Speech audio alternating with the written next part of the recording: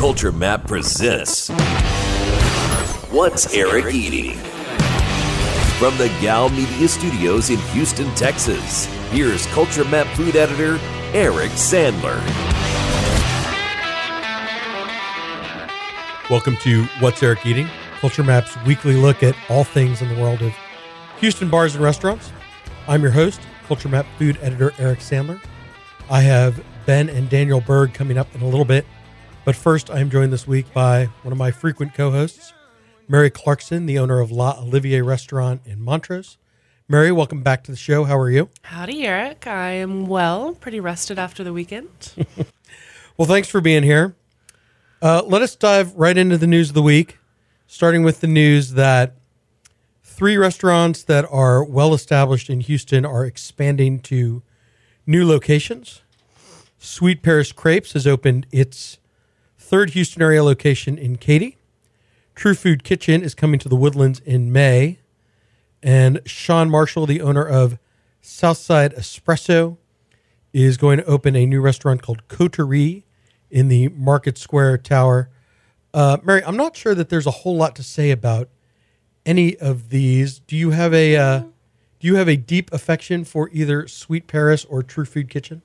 No, I would say out of the 3 that you just mentioned, I'm probably most excited about Southside Espresso. I go there fairly often, and Sean's a really great guy. I think this is a good location for them. But the other 2, I don't really have any feelings about them.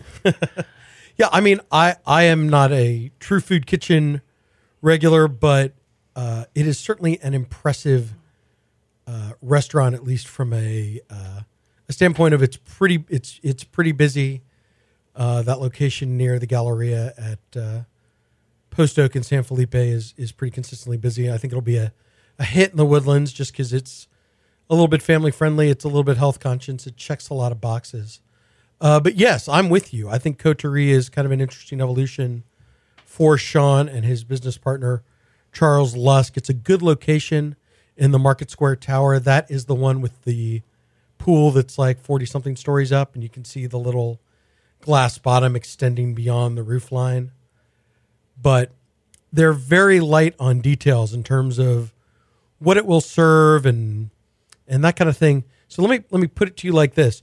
What will it take for Coterie to be more than an amenity for these residents? What would it take for it to compel you to dine there? Ooh, it's got to cater to the people within that tower. So they've got to know their demographics. So I don't know if that means offering healthier options or offering things that make their customers' lives easier, like delivery in-house, that might be a nice amenity where people don't have to go search for their food or get on Uber Eats or any of these others. Yeah, it's an interesting location just in the sense that they're going to have the Bravery Chef Hall opening basically across Market Square Park in the RS Tower, and then Lyric Market, the huge food hall, is coming to the Arts District. That's also basically walking distance from Market Square Tower. So it's got to kind of slot between these food halls. It's got to be convenient for the residents, but I'm not sure that beyond being just sort of a kind of neighborhoody coffee shop with a good wine program, that it's really going to draw people in from off the street. Yeah, I mean, if they were really smart about it, they would market to the surrounding businesses and keep their prices, at least at lunch, really moderate to encourage people to dine multiple times a week. But I am intrigued by this walk-in wine room and the all-Italian furniture and furnishing. So if nothing else, it'll look nice. It'll look great. All right, let's move on.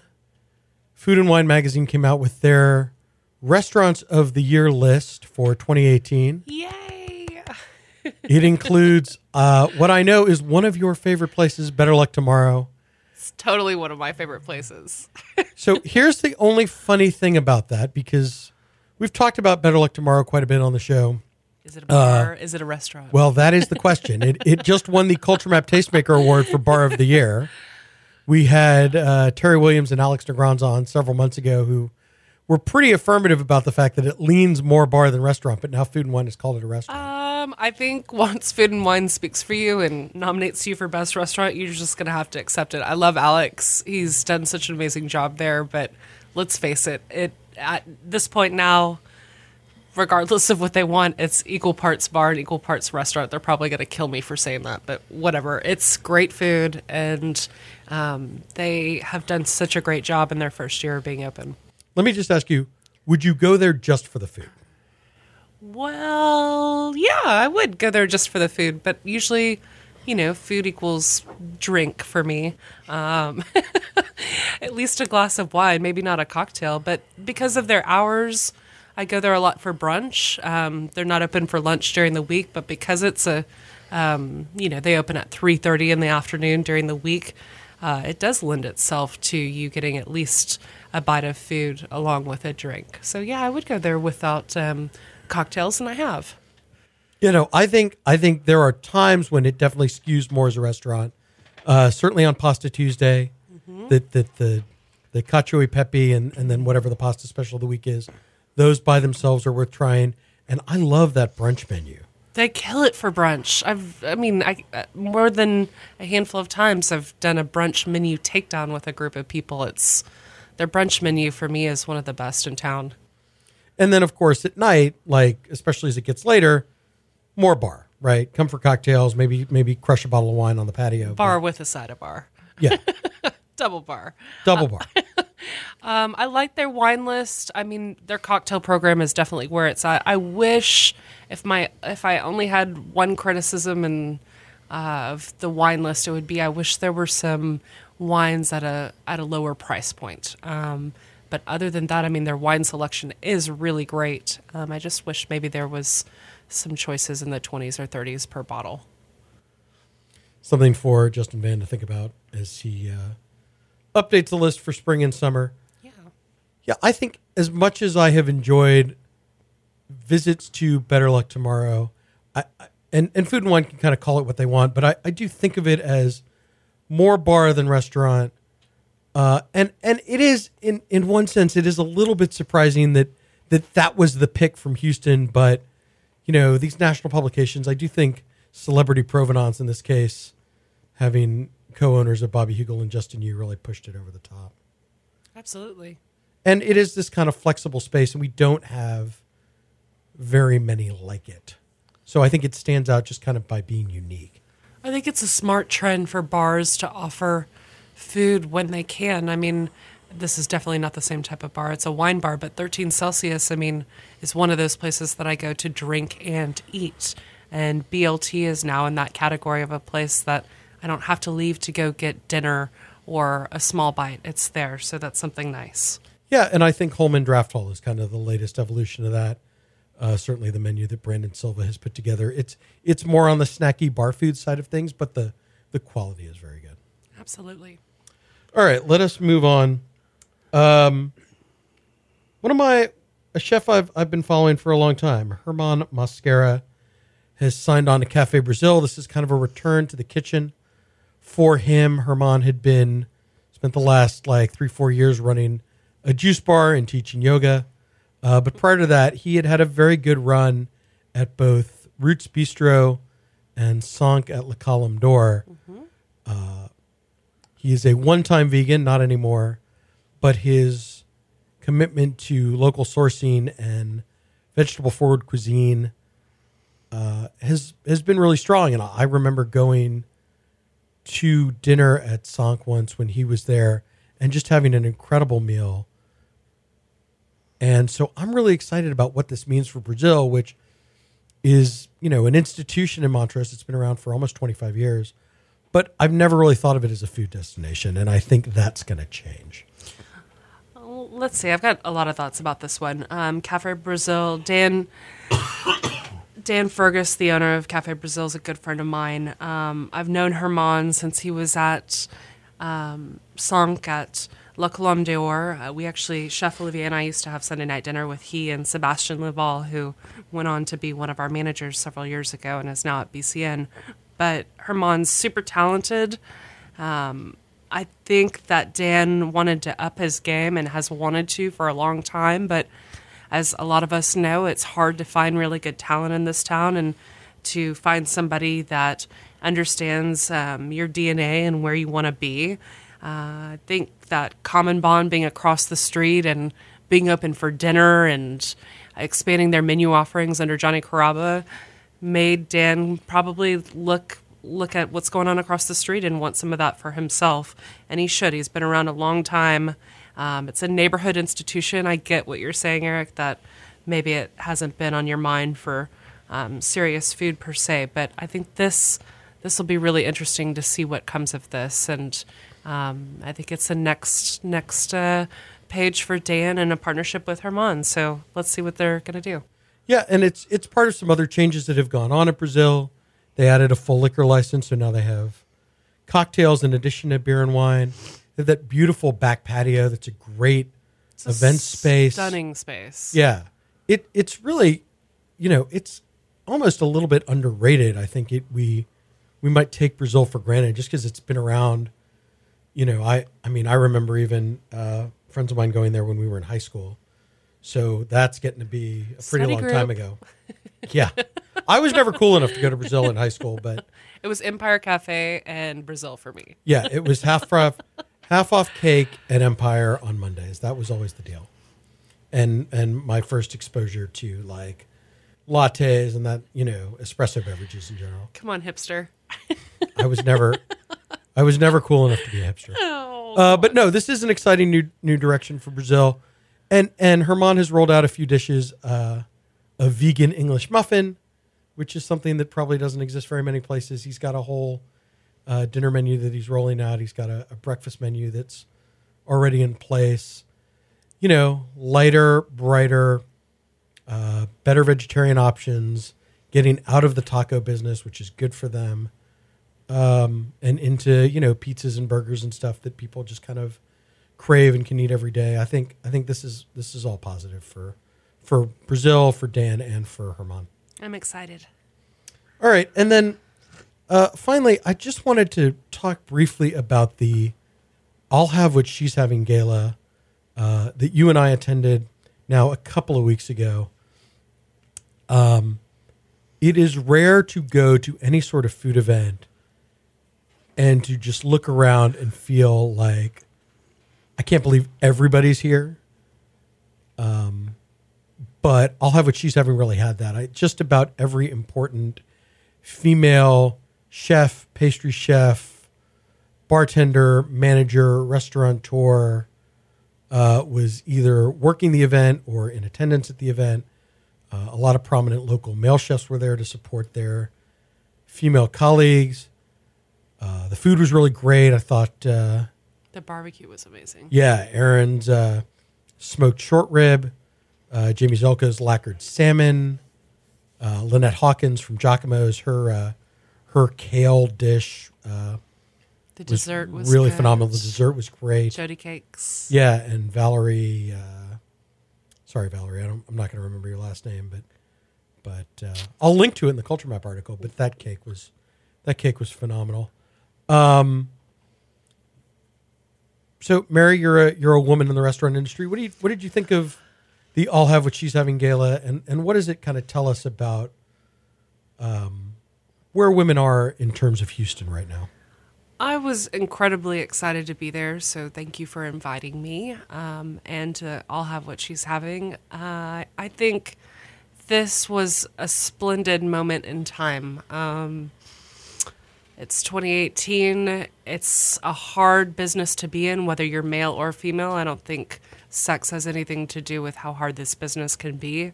But to be there amongst my colleagues and to see the support that we had for one another that night and will continue to have, and the amount of money that we raised supporting both women in this business and just women's health in general, I think is really important.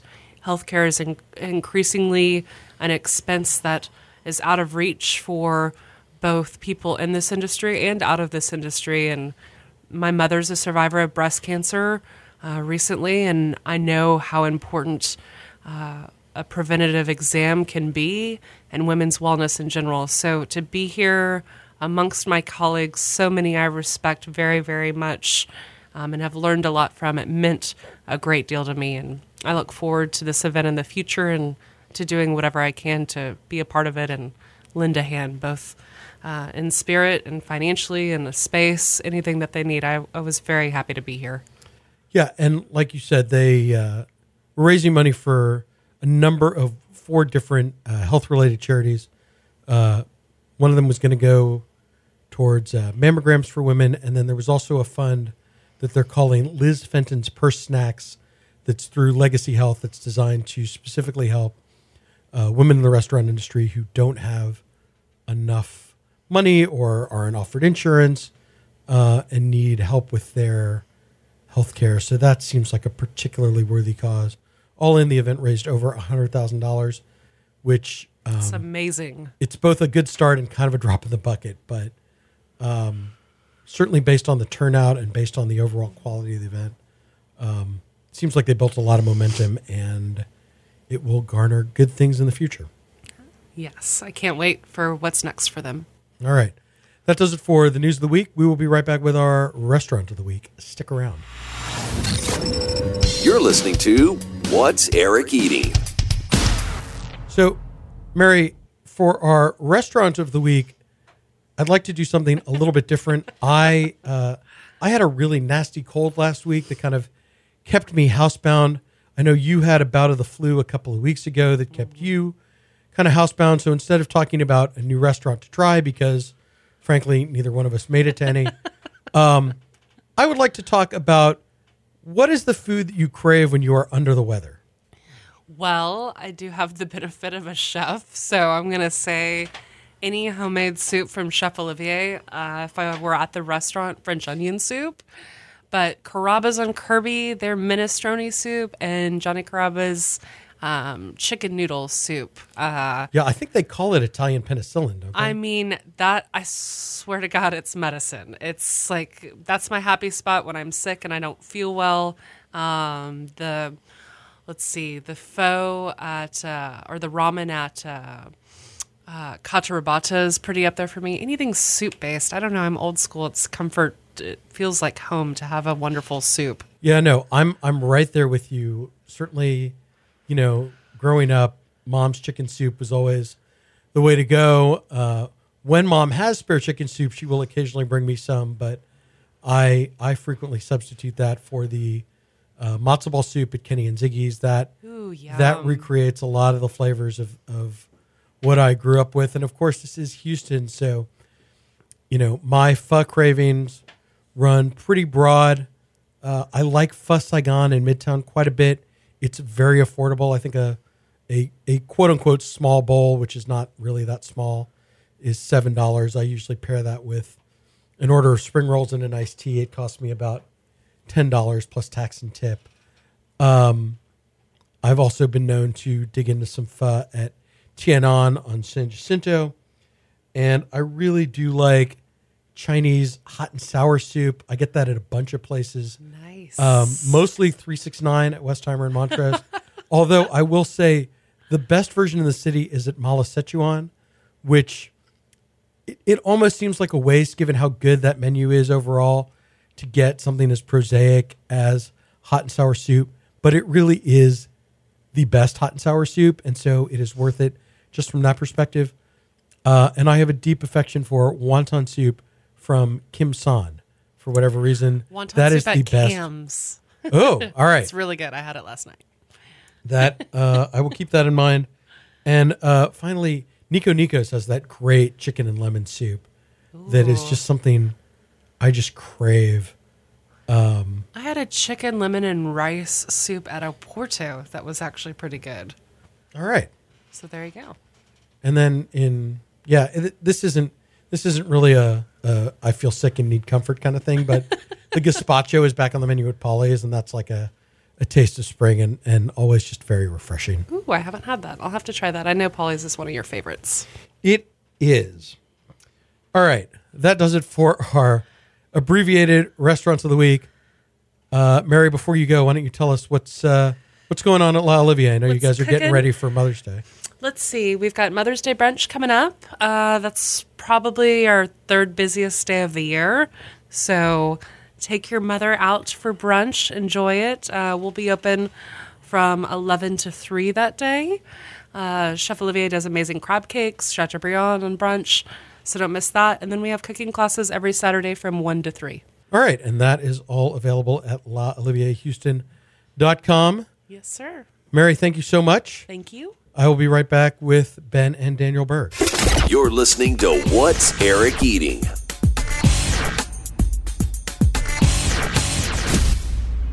Our interview this week is brought to you by Eighth Wonder Brewery. So glad to have Eighth Wonder back as a sponsor of the show. It really is one of my favorite local breweries.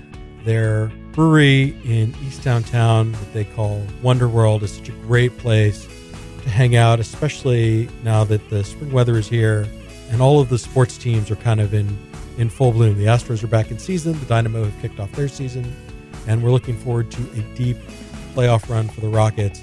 Eighth Wonder is a really great place to go before the game for a couple of beers, maybe a bite from the E2 Boys food truck. And of course, you can find it on tap walls and shelves all over the city.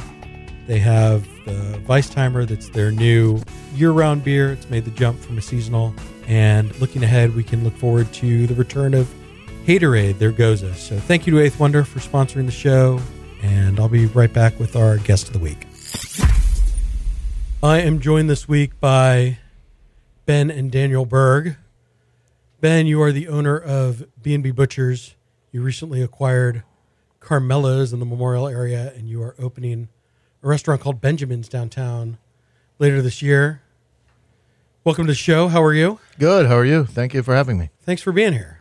Cool. Dan, you are Ben's brother. You're a chef. You just moved to Houston, and you're kind of working at Carmelo's and plotting Benjamin's for... Yeah, that's correct. All right. So Dan, let me start with you. What made this seem like the right time to come to Houston? What made it seem like the right time to come to Houston? I just got married in December. I've been in New York pretty much my whole life, almost 37 years. So I don't know. For me, I was doing a restaurant in New York. We opened about almost 30 months ago, and it was going well. Everything was good, but I was just kind of all set with New York. So it was more of a personal decision. And when Ben came to me with the offer of doing Carmelo's, I hadn't done Italian in about 3 years, so I was looking to get back into that, and it seemed like a great deal and a cool project, and to get out of New York and jump right into something was exciting. Had he tried to recruit you for B&B at all? I think he did when he first was talking about opening B&B in Houston. We were talking about it, but I never worked in a steakhouse. Steakhouse chefs are sort of their own kind of beast, and I had never done that. Not that I can't cook steak, but I think he really needed a steakhouse guy, and I helped him out with some stuff on that menu, just some ideas and recipes. And he's B&B. being, but I was much more into being in New York at that point in my life when he opened, and I'm a little older and more tired now, and don't really want to live in New York anymore. You were single then. I was single then too. Yeah, New York's a fun time to be single in. Exactly. Sure. Yeah. And he's being nice because when Carmelo happened, I think I told him to skip his honeymoon and get down here sooner. To be honest, I didn't skip my honeymoon though. No, but I think he got back February 4th. I was down here about 3 days after, and I made him come right in for my honeymoon. Yeah. Ben, yeah, let's talk about Carmelo's a little bit because it seemed like the purchase happened kind of out of the blue. I mean, were you looking for another restaurant, or how did that come together? No, I wasn't looking for another restaurant, nor was I even planning on it. But I got put together with Carmelo. I was in a world of pain with trying to get the B&B in Fort Worth open. Nothing was really going right. And spending most of my time up in Fort Worth. And I said, I live real close to there, and I know the place. And I said, I'll sit down and have a conversation. And it was a conversation that then was just kind of talking more like philosophy and the history of his restaurant and kind of stuff like that. And I think I was back up to Fort Worth, and it was on my mind, but not really. I had this big project that was being delayed, and I got an email from Carmelo saying, "Do you want to talk numbers?" And I said, "Sure, I'll be back in town." And he laid out his idea, and I said, "Well, should we get lawyers together?" And he goes, "Well, do you have a lawyer?" And I said, "Yeah." And he goes, "Well, why don't we just the three of us sit down?" And the numbers worked, and it happened really quickly. Yeah, I mean, it's an interesting idea because it was going to close, Right. and it was just going to go away, and so in some ways you kind of saved it. Yeah, I would say though. I mean, yeah, we definitely saved it, but it was just. Let me put it this way: when we sat down, we agreed on the numbers, and that took probably 15, 20 minutes. Everything was really open, and then Carmelo whips out his notepad and he goes, "Okay, we have to talk about serious stuff." And I looked at my attorney and I was like, "Oh no!" And he goes, first he laid out a couple charitable organizations that he's been involved with for a long time. He was like, I would really appreciate it if you continue that. And I was like, yeah, no problem. And then he goes, I'm Italian, and I need my pasta fix at least twice a week. I want free pasta. I'll pay for everything else, wine, etc. But twice a week, I get a free plate of pasta. And I thought that was great. And I think it's actually like Section 8 in the agreement is complimentary pasta for life. Yeah, I ate dinner there Saturday night with a friend of mine.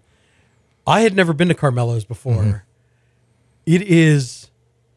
It is really like defiantly old school. Oh yeah. I mean, it was opened 37 years ago, and it really does sort of feel that way. Daniel, I mean, as a chef, how do you kind of balance like keeping what's worked for the customers that have been eating there for a long time with, I mean, a menu that needs a little bit of updating? Well, we updated the whole menu. I mean, the idea behind the restaurant is really to keep it as like a red sauce joint, what we'd say in New York. You know, we're not trying to do regional Italian cuisine. The region we're focusing on is Italian-American cuisine, you know, which I think is its own separate region outside of Italy, which is it's not real Italian food technically, you know. That's something I think people in Houston sort of understand intuitively because we understand that Tex-Mex is a regional cuisine that's different than Mexican food. It's the best comparison to make to what we're doing there, you know, or what Italian-American food is. It's a great cuisine. Are you going to see that stuff in Italy? Not really. Just like Tex-Mex is a great cuisine. Are you going to see that stuff in Mexico? Probably not. You know, some aspects of it, yeah, but it's its own thing for sure. And I love that sort of food. I grew up eating that sort of food, you know, with my brother in New York and some great old school places there. So we just that was kind of the idea behind it and trying to do that food, you know, as well as we could down here, I think. And also just, you know, raising the bar a bit in terms of making all the pasta in-house, doing all the ravis in-house, even the sheets of lasagna we're making in-house, extruding our own pasta. So elevating it in that sense, you know, that a lot of red sauce joints that have been open 30 years plus in New York don't even do that, you know? Yeah, and I tried to sort of balance what we ate to try to get a taste of kind of old and new. Like I had, you know, I'm going to blank on the name of the dish, but I had just a super classic veal and like that lemon wine. Veal piccata. Yeah, I had veal piccata. My friend had one of the new pasta dishes with Italian sausage. We had a Frito misto, you know, just fried deliciousness, and then that Wagyu carpaccio with the truffle aioli. I mean, it's like a good balance between kind of old and new. Yeah. There's definitely some stuff on there that you wouldn't see in an Italian, you know, an old red sauce joint in New York, and you wouldn't see in Italy. Just sort of some stuff we play with a little bit. And Ben, let me ask you: are you kind of happy with how it's going so far? I mean, I know you've only had it for a couple of months. I'm happy my brother's here now. You know, I don't know. With me, I want to move fast on everything. You know, the renovation is what I'm looking forward to. Yeah, I mean, my sense was that the decor needs some serious update. Oh, You know, that like street light thing is not going to. I love the street light. You know, it's probably like if I get rid of the street lights, I think my insurance will go down a little bit. So if somebody had too much wine, they don't walk straight into it. But it needs some work. The building has great bones. It's a really large space. It's actually bigger than B&B. It's 8,000 square feet. But you know, everything takes time, and City of Houston's not that fast right now. Right. Well, and especially, I mean, that part of town that was affected by flooding, it's got to be tough to get permits through. You know, and you know, there's all the challenges we have. People still thinking it's closed. We hear that every day. I mean, just from little things of saying, okay, we're under new management with like Google, but then Google needs to permanently close you and then reopen you, and you know, it's all a process. Timing wise, you know, we have construction going on right in front of us. You know, my plan is to start the renovation probably within the next 6 weeks. Everything works out perfectly. It should be done by end of July, August. Oh, yeah. Then you can just roll right into Houston Restaurant Week. Yeah, exactly. Yeah. You know, but, you know, I think I explain it to people. We painted that main dining room white. You probably didn't go into the other ones. I just couldn't handle like the different colors of salmon all over. But you know, it's like I explain it this way: it's the Italian section of "It's a Small World" ride in Disney. But the one thing that's definitely staying is the Leaning Tower. I think that's iconic. Yeah, I noticed that as I was walking to the restroom. It's hard to miss, and it does seem like the sort of thing people would miss. But yeah, we're going to do that. I'm going to try to use it to our advantage, and we're going to put out a lot of the antipasta and salamis and parmesan and olives on it, and give it some kind of showpiece, at least a use. And then Daniel, what's the reaction been like to the new menu? I mean, you've got to kind of, you know, I'm sure you have. Are you getting pushback from customers who are missing dishes, or? You know, yeah, a little bit, but to be honest, the reaction has been really good. You know, a lot of in a restaurant that's been open 37 years, you have some loyalists, you know, and even those, you know, if they ask us to make something from the old menu, I'm of the school of trying to always say yes to customers, you know, like if they've been eating there for 30 years and they want that dish and we can do it, no problem, you know, but most of the reaction has been really good. I mean, the menu's probably like quadrupled in size from what it was, so there's a lot more options. They had, I think, 4 or 5 pastas on the menu. We've got about 18 now, almost. You know, so I think someone would be hard pressed to not find something they wanted on that menu. You know, even if it wasn't on their old menu. Yeah, no, I realized pretty quickly that going as just 2 people was not really sufficient to kind of sample everything. Yeah. It's like, well, I wanted arancini, but like I can't do that and the fried seafood, and I would have had, you know, bolognese, but then I couldn't have gotten veal, and man, there's that steak for 2 that looks pretty good. Yeah, and we're doing all the steaks from B&B too, so they're all dry aged and great quality. But that's sort of the idea behind that menu, especially with the antipasto sections, is to share, you know, and like that's the way I love to eat. Is I want to go sit down, order everything I can off the menu, maybe not finish it all, but take a couple bites, and like that's how I like to eat. So they're all kind of designed like that, you know, we want a lot of appetizers on the table so people can pick and try a little bit of everything, because it's the way I eat. But, you know, the other thing was, like, of course, I ran the numbers on the old menu and saying, you know, people might say they love this dish or, you know, but in reality, what was really ordered over a period of time, right? I mean, chicken parmesan, right? That was like spaghetti and meatballs. Spaghetti meatballs, chicken parmesan, filet. You know, that's really what it was. So yeah, there's some dishes that people said, "Oh, you took that off," and I was like, "Nobody ever ordered it, though."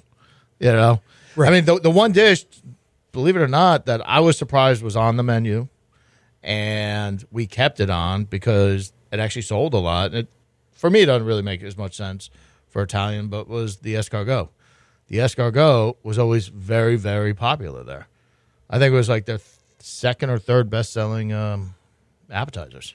Well, there is that like kind of weird French expat community in that part of the world, right? There's a couple of French restaurants in the energy corridor. It's kind of a stretch, but I can see how that works. Yeah.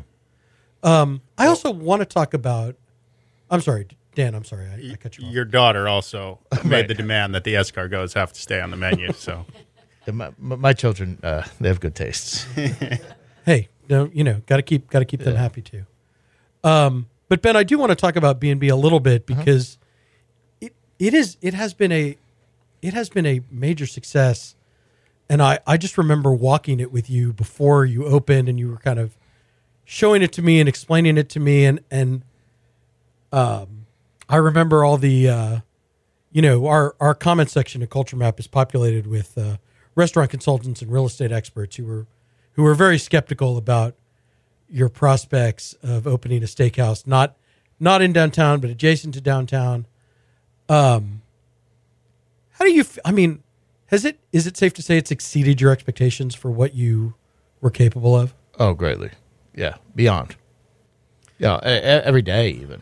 Like, I have to pinch myself sometimes that it's still rolling like how it rolls. I was thinking about this as I was sort of getting ready for this. I can't think of many steakhouses that are owned by a person, right? Like, No. there's a lot of chains. There's a lot of like big restaurant companies, even Pappas to a certain extent. It's not like the vision of one person in the same way that like B&B really reflects like your taste in what makes for a good steakhouse. Right. But I think it gives me a ton. I think it's one of my advantages, or it has turned into it. It's given me a bunch, like a ton of flexibility. Whereas the big guys, they're kind of locked down in a more corporate structure, not playing with foods, not bringing in, seeing what works. It's in the ability to just offer more. Now, thank God it worked out, and people like it, but. Yeah, no, right. You can do beef Wellington or carpetbagger oysters because you're not, because you don't have to, even if only, well, the carpetbaggers have been a huge success, but I can't imagine you sell that many Wellingtons, but it's nice to know it's available. Yeah, but, believe it or not, the Wellingtons sell very well. The one that we do that I get the most credit, and this might be like part of the old school part of the menu, but people absolutely love, is the prime rib. It's very hard to find prime rib on any steakhouse menu anymore. I can really only think of 2 restaurants that serve it consistently, other than you. And we have a great lunch business, and that's even, that gives us a lot of flexibility and things as well. With prime rib, because we can sell basically a French dip the next day. Right. But that helps it out too. Well, and I just love that, like, when Bob Orzo's, like, his bagel place didn't work out, you were like, let's bring on Bob. Let's do bagels. Yeah. It's like we need a shuttle to get to Astros games. Like, all right, we're buying a Mercedes. Yeah. And I just, you're serving Kobe beef. You didn't have that in the beginning. Like the real deal, not Japanese Wagyu, but honest to God Kobe. How do you sort of decide like when it's time to make another tweak? What sort of guides you? I pay attention a lot to what people are saying. I pay attention to a lot of reviews. You got to be careful when you go out as well and try out what other people are doing. But honestly, it's what gets me excited. If I get excited about something, then I try to figure out how to get it to work. I have this sandwich coming out, which is going to be ridiculous. And we didn't invent it, but I think we'll be the only ones doing it here, and it's phenomenal. But I saw a video on it of a restaurant doing it. I researched it, and we'll probably bring it out in the next 3 weeks, and it's awesome. What is it? It's a Japanese steak sandwich. It's called katsu sandu, and we're using A5 Japanese Wagyu beef. It's coated in panko breadcrumbs, deep fry it, I found a Japanese bakery to do their white bread. Then katsu sauce on just simply buttered Japanese white bread. And then we just slice into 3 pieces. It is awesome. So it's like a $50 sandwich. It's probably going to be closer to 95 to 100. But my cost 50. Right. Yeah. And then I know you opened, as you were saying, you opened a second location of B&B in Fort Worth. How's that going? It's going well now. It was, opening in January was tough. January, I'd say, just in the restaurant business, not only Houston, but probably all over the country, July and January are the worst. Those first 2 weeks of January, everybody's broke. They're back from their holidays. You got to pay your credit card bills. Right. They're allegedly keeping New Year's resolutions about eating healthier. Exactly. Cooking more. Yeah, and like steak and booze and heavy restaurants like ours, usually those are the first to go. We had some struggles with, honestly, just all the delays we had and restaffing the restaurant. But as the weather broke, I would say we really started hitting a good stride like 6 weeks ago. And it's been going really, really nice. We've gotten our patio open. But it's amazing. Fort Worth is only 3.5, 4 hours away. And it's a completely, tastes are different there. Just noticing on even seasoning of steaks and what the guests are saying. Side dishes is the one that always blows me away. It's like here we sell mac and cheese and we sell tons of cream spinach. There it's hash browns. Hash browns like more of a New York thing, I would say. And I thought the hash browns would have gone. I love our hash browns, but would have gone over way more here. But we don't sell the hash browns, and up there we can't keep up with the hash browns. The Wagyu filet, just the regular Texas Wagyu, we're having a hard time keeping them in stock. Well, yeah, that 55-day dry-aged Texas Wagyu that you guys do is maybe my favorite steak in Houston because it gets that balance between that funk and the beefy flavor and the fattiness because too much dry aging on regular prime gets dry and it's not as like the dry age flavor overwhelms the flavor of the beef. It's like, but that Wagyu it's a perfect balance in my opinion. Yeah, I mean there we've had to pull the Wagyu fillets out of the butcher shop, so we can sell them in the dining room. It's like the menu mixes go different, but right now it's going well. Does it make you want to do another one, or you think? No, I'll do it in Houston. I don't want to go outside of Houston again. That part's rough. Well, and you are working on another restaurant in Houston, yes. Benjamin's in the Star, and you've been pretty tight-lipped about your plans for that. I've heard it described by people in the restaurant business as your version of Tony's. I wouldn't say that as much. I mean, I'm going for upscale, but I have this whole idea of the space is just grand. That's the thing. The space is incredible, and the space is going to dictate a lot with, I'd say, the atmosphere and the feel. But,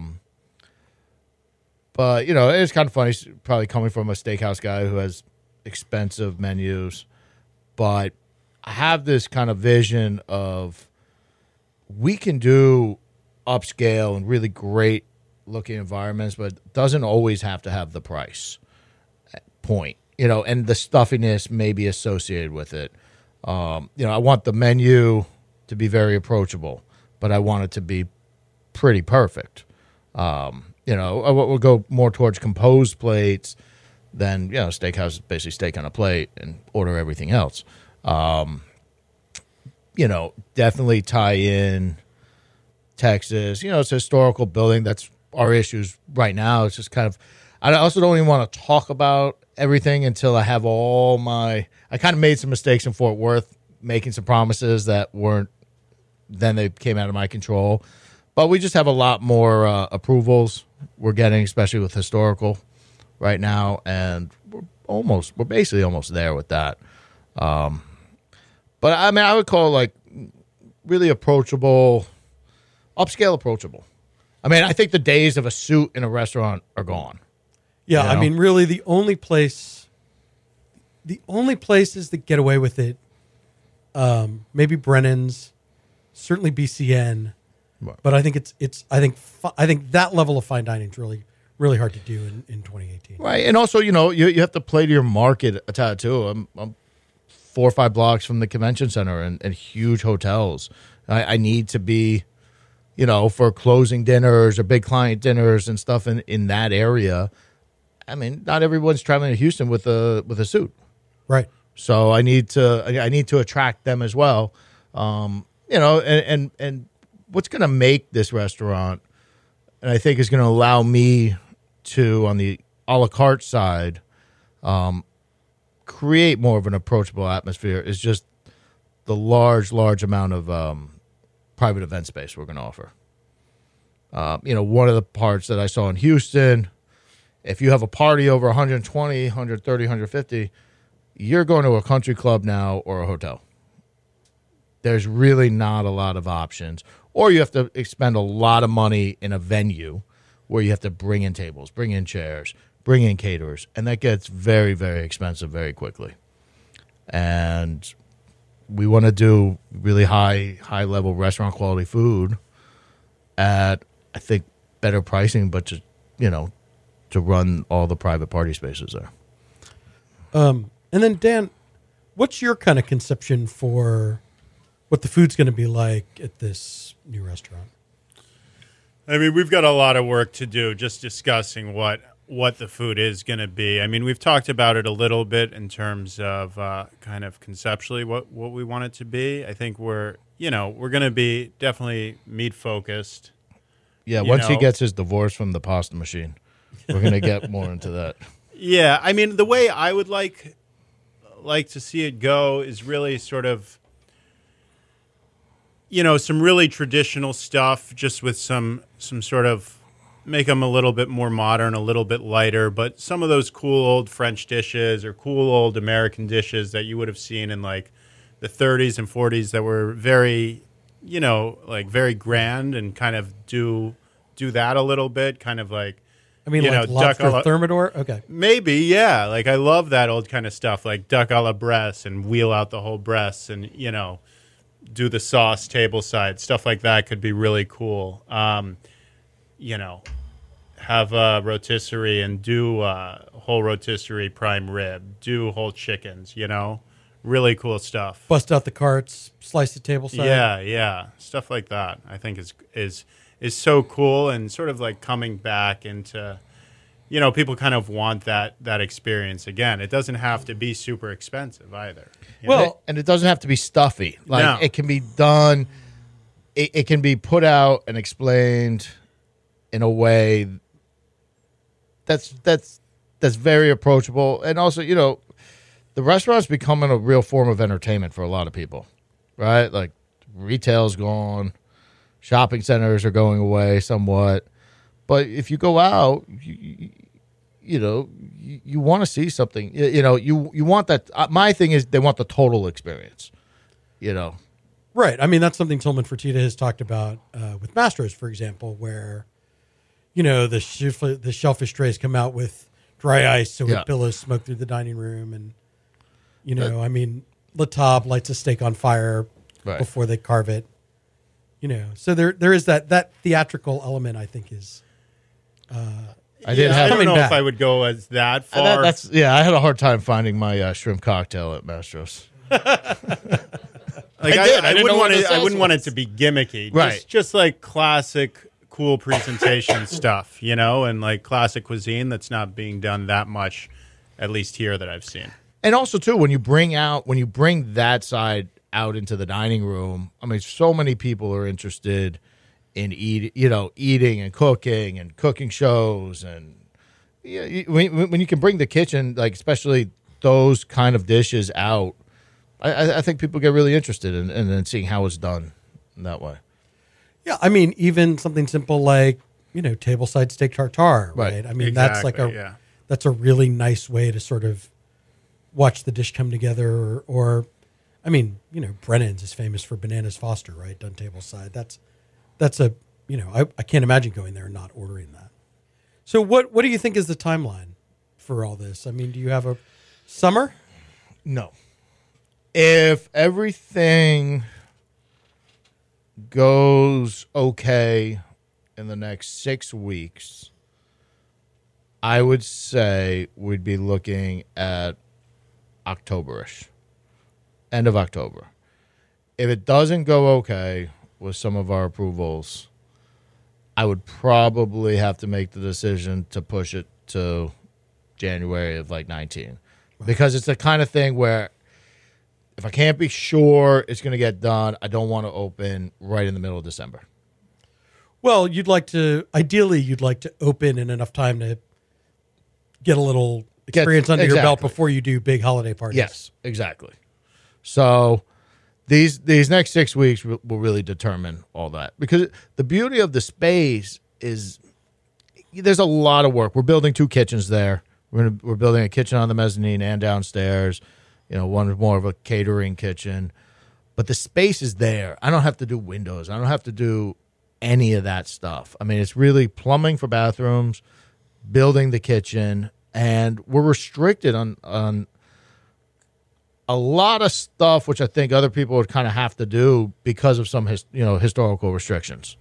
The floors will take long. It'll take long to paint it because it's big, but the layout, the way it is, it's really the hard work is the kitchen. Plus, I got real smart on this one and had the landlord handle putting the elevator in. Smart. I'm done with elevators. And then Dan, so what's next for you? I mean, kind of shepherding Carmelo's and then starting to get ready for Benjamin, I guess. Yeah, I mean, Carmelo still needs a lot of work, This is probably my 6th or 7th opening that I've done in the last 10 years. And a restaurant doesn't really hit its stride, I don't think, or at least in my opinion, in the kitchen and like systems in place, food where you want it to be. It takes a good 9 months to a year, before you really get the guys locked in and service gets smooth, ordering gets smooth, and you're really able to really sort of step away from something. I wouldn't feel comfortable stepping away anytime soon, Yeah, we just had the whole kitchen was just replaced like 4 weeks ago. Right. Yeah, we put in all brand new equipment. I mean, definitely, as we go forward and get busier and busier, more staff is going to be needed, more training is going to be needed to be done. Catering, our banquets, we've got a lot going on. I'm putting a bar in. It needs a bar. It needs a bar. Desperately. Yeah. Does it have a liquor license? Because I asked about... Yeah, there's liquor license. Okay, because I asked about cocktails and they just handed me the wine list. Yeah. Well, see, they always had that like three seat. It was almost a service bar. And we just got a bartender to kind of get them out of bad habits of the servers going behind, making drinks, etc. Really, but when it comes, I'm going to build a nice, it's going to be like a horseshoe bar. It's going to be in one of the private rooms. If it all works out, it's going to be really pretty cool. I got Chinar involved and oh, nice. With the bar for aesthetically as well. But when it comes to like cocktail programs, building up the wine list even more, that's all really going to come with the bar. I think the bar in that neighborhood is going to be a big draw. There's really nowhere to get a drink. You have the place next door next to Hungry's, and after that, there's Yeah, I mean, I was kind of driving around. There's nowhere to get a drink. Right. So that's an important addition, I think. And then Dan, let me just ask you one last thing. How are you liking Houston so far? It's great. I really, a buddy of mine from back home, who actually left New York about 10 years ago, asked me that same question and sort of if I miss New York, and my answer was I haven't really even thought about New York since I've left. And I was sort of confident in that when I moved here that it wasn't going to be that tough of a transition because, you get to hang out with me. Yeah. Of course it's wonderful. Yeah. Well, there's like a kind of cool expat New York chef thing going on right now, like Dimitri Voutsinis at Emmeline, Terrence Gallivan at Past Provisions. Chris Shepard just hired a guy that used to Nick Wong, who was working for David Chang for a long time. You guys should I don't know. You guys should start a club or something. Right now, my club is my wife, my dog, and me passing out at 11 o'clock at night when I get home from work. In New York, that was one of the reasons it wasn't hard for me to leave. You don't take advantage of it anymore. When you go home, you go to work, So now instead of, walking to work or taking the subway, which was awful, I get to drive to work, and it's nice and relaxing, and I go home, it's been a smooth transition. It really has. And I love the food I've eaten down here so far has been great. I'm obsessed with the Tex-Mex food down here. I love it. I could eat it 5-6 nights a week. The barbecue that I've had has been fantastic. And that's pretty much all I've been eating for the last 2 months. You should ask him that question pasta. in July and August. What's that? Yeah, That's right. Come back in August and see how Hey, you listen, feel about you've this. seen the weather in New York lately. Yeah, well, snow in April sucks. Yeah. Yeah, it's terrible there. Well, It's been good. Good. Well, that brings me to the end of my questions, and we're running a little bit short of time, but I do like to wrap these interviews up with something they call the lightning round. 5 questions, 5 short answers. Just say the first thing that comes to mind. Are you ready? Sure. Ben Berg, what's the first restaurant you ever worked at? It was, I guess I'd have to say the Lake Placid Lodge. Dan, how about you? I'll say a voce. Dan, what is your fast food guilty pleasure that comes from a drive-thru? The milkshakes from Whataburger, since I've been down here, are pretty good. It's a good answer. Ben, how about you? I would have to say, man, I'm not a big fast food person. I love the lemonade at Chick-fil-A. Ben, what's the first band you ever saw in concert? In excess. Dan? Tom Petty, Nassau Coliseum. Nice. Yeah. Well, no. Wait. In excess was my first concert alone. The first concert I saw was unbelievable. It was like Paul McCartney, Bonnie Raitt, Elton John. It was some charity event that I got. Cool. That we went to. Madison Square Garden. Tom Petty's still better. Dan, I know you're new in town, but have you developed a favorite Houston sports figure, past or present? Patrick Reed just winning the Masters. That's got to be up there. That was pretty cool. That's pretty solid. Ben, how about you? Past or present sports figure? Yeah. I really thought Anybody from Earl Campbell to Jose Altuve and everything in between. I like Altuve a lot. I think he's pretty awesome. All right, and then Ben, where's your favorite place to get a taco? Okay. I like this place actually near my house called Mexico Deli. It is very Mexico City Mexican. It's kind of a hole in the wall, but it's great. And an unbelievable pastor. Dan, how about you? Have you found a favorite taco yet? Yeah, I've been crushing the breakfast tacos on the weekend from the bakery Guadalupana, I think is the name of it. That's a very solid answer. Yeah, those are good. Really good. Very solid. All right, gentlemen, thank you so much for being here. Ben, I know the B&B's website is bbutchers.com. Mm-hmm. What is the Carmelo's website? CarmelosRestaurant.com. Perfect. But it's under construction right now. And of course, they have Facebook pages and Instagram accounts and all that stuff. And I'll link to all of it in the Culture Map article that accompanies this podcast. And of course, you can follow me on Twitter at eSandler, on Instagram at Eric Sandler. Check Culture Map every day for all the latest Houston bar and restaurant news. This is your periodic reminder that you can subscribe to this podcast on both iTunes and Google Play. Always appreciate your ratings and comments, but like Katie Nolan says, only if it's 5 stars and only if it's nice. Thanks so much for listening. I'll be back next week.